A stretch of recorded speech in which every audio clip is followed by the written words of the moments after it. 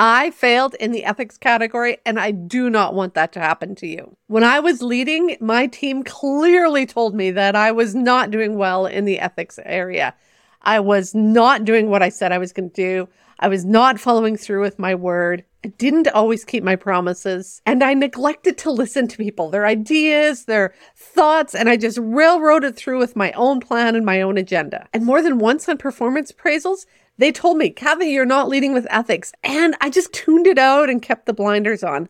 When it happened a third time, and when my team was falling apart, I paused and decided it was time to figure out what integrity meant and why my team felt I wasn't leading with integrity. True to how I learn and figure things out, I hit the dictionary and I started getting the definitions and understanding what integrity meant and starting to pick it apart so that I could rebuild my integrity. To help you lead with integrity, today I'm going to go through some definitions that are going to help you understand what integrity is and how to lead with integrity.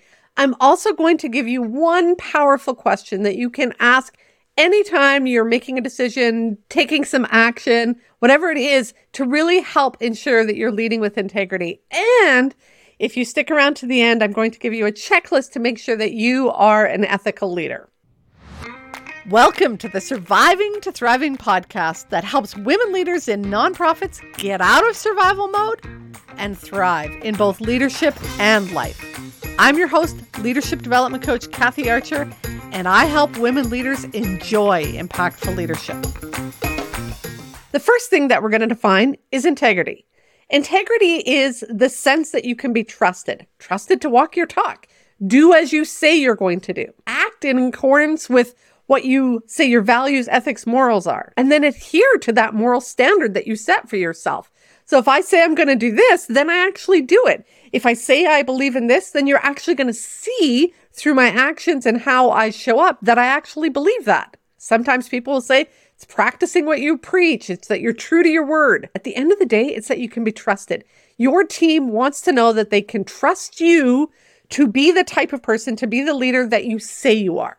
So that's integrity. The second one we're going to define is trust, because integrity is when people can trust you to follow your word, do what you say you're going to do. So what is trust? I really like the definition that Simon Sinek says. Let me read it to you.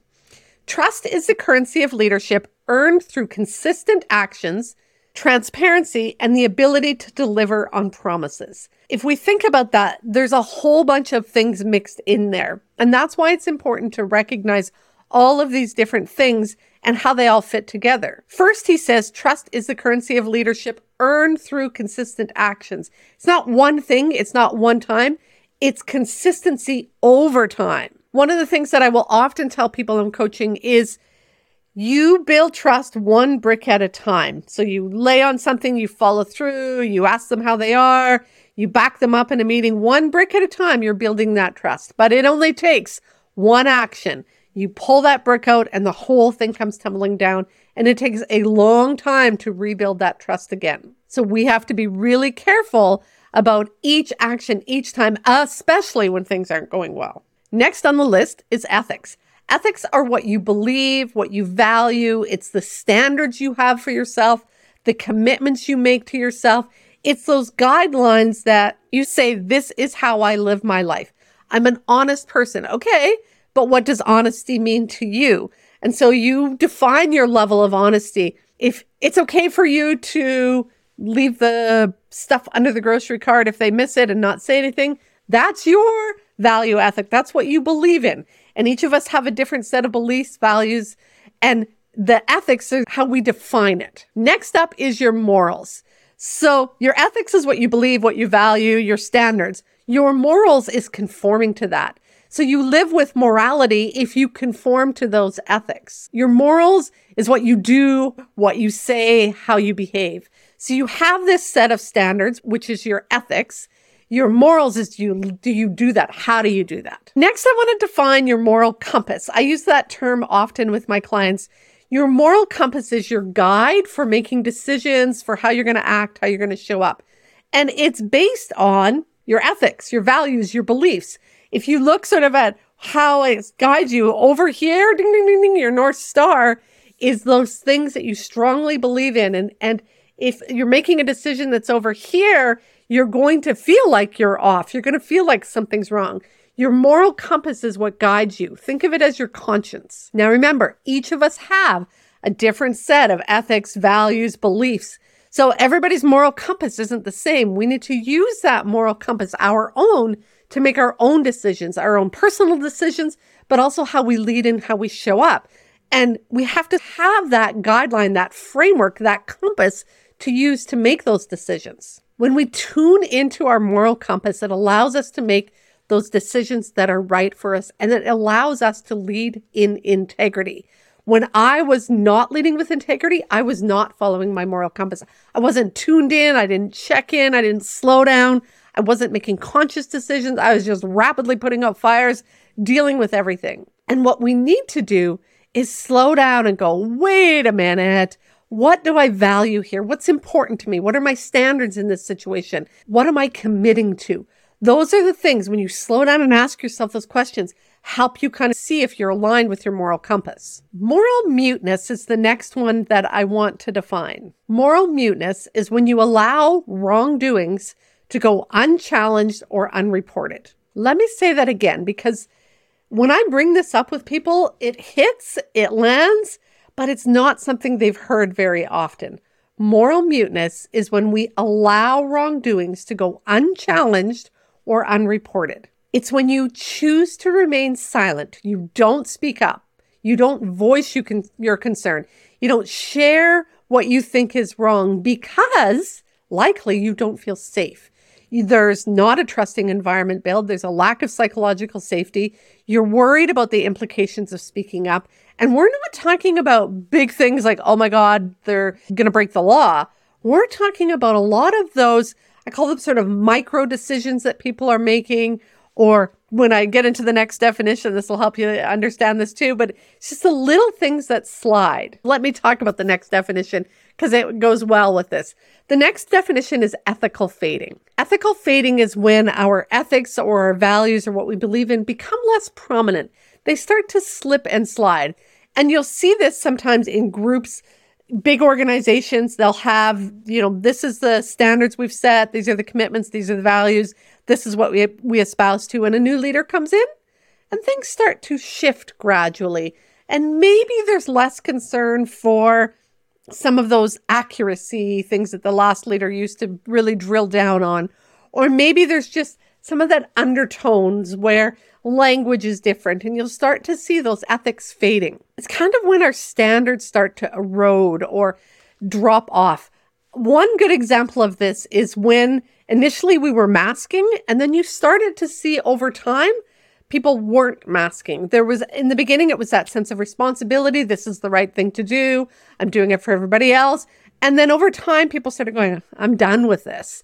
And you started to see people dropping off before the quote rules were dropped off. I'm not saying that's right or wrong. I'm just saying that's an example of people's standards started to drop. Their values, their beliefs started to shift. And for some people, that might have felt icky. Again, other examples in organizations, you see this where, initially we're really clear on I do one-to-one meetings regularly and you're on top of that and then things get busy and you start to slide on some of those one-to-one meetings. That supervision starts to drop off. So again, I say one-to-one supervision is important to me. That's my words, my values, my ethics, my beliefs, the list I espouse to, but my actions don't align. And that's when we get out of integrity. Integrity, trust, ethics, morals, our moral compass, moral muteness, and moral fading. Those are some of the words that help you understand how this all fits together. Now, what happens for many of us is we have this list that we espouse to, our values, ethics, morals, beliefs, and then our behavior sits here. And when these are aligned, right, parallel to each other, we feel good. We feel in integrity. People see us or judge us as being in integrity. It feels like we're aligned with who we are, what we believe in, and our actions match. What happens, though, is over time, those two lines start to get further and further apart. If we are not leading consciously, if we are not doing the inner work, the self-reflective work, this is where I talk about the inner guidance cycle. If we're not tuning in and saying, am I aligned with my values in this decision?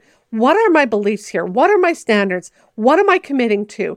And slowing down, pausing, pondering, asking ourselves some questions.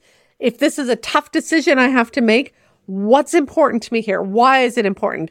What actions, what way of behaving is going to align with those actions? That's that ponder place. And then again, if we go back to that definition from Simon Sinek, it's about those consistency in actions. Am I acting consistently over time? Am I behaving in the same way that I said I was going to over time? That's where we start to see if we feel in alignment with our values, ethics, morals, or if we're out of alignment. If we start to do things differently than we say is important to us. Clients come first, but do they? Family is important, but are you showing your team that yours is? Because I certainly wasn't. I would say work-life balance was so important. And then when somebody wanted to take time off, I would question them. When I said we, focused on teamwork and we're supporting each other, did I support them? Or did I berate them? Did I pick them apart? Did I judge them every time they did something wrong? When I said, I'm here to grow you and support you and help you reach your potential, and then I never asked them about their goals, then I never gave them the opportunities to go on training, was I leading ethically? Was I in alignment with my values, ethics, morals? No.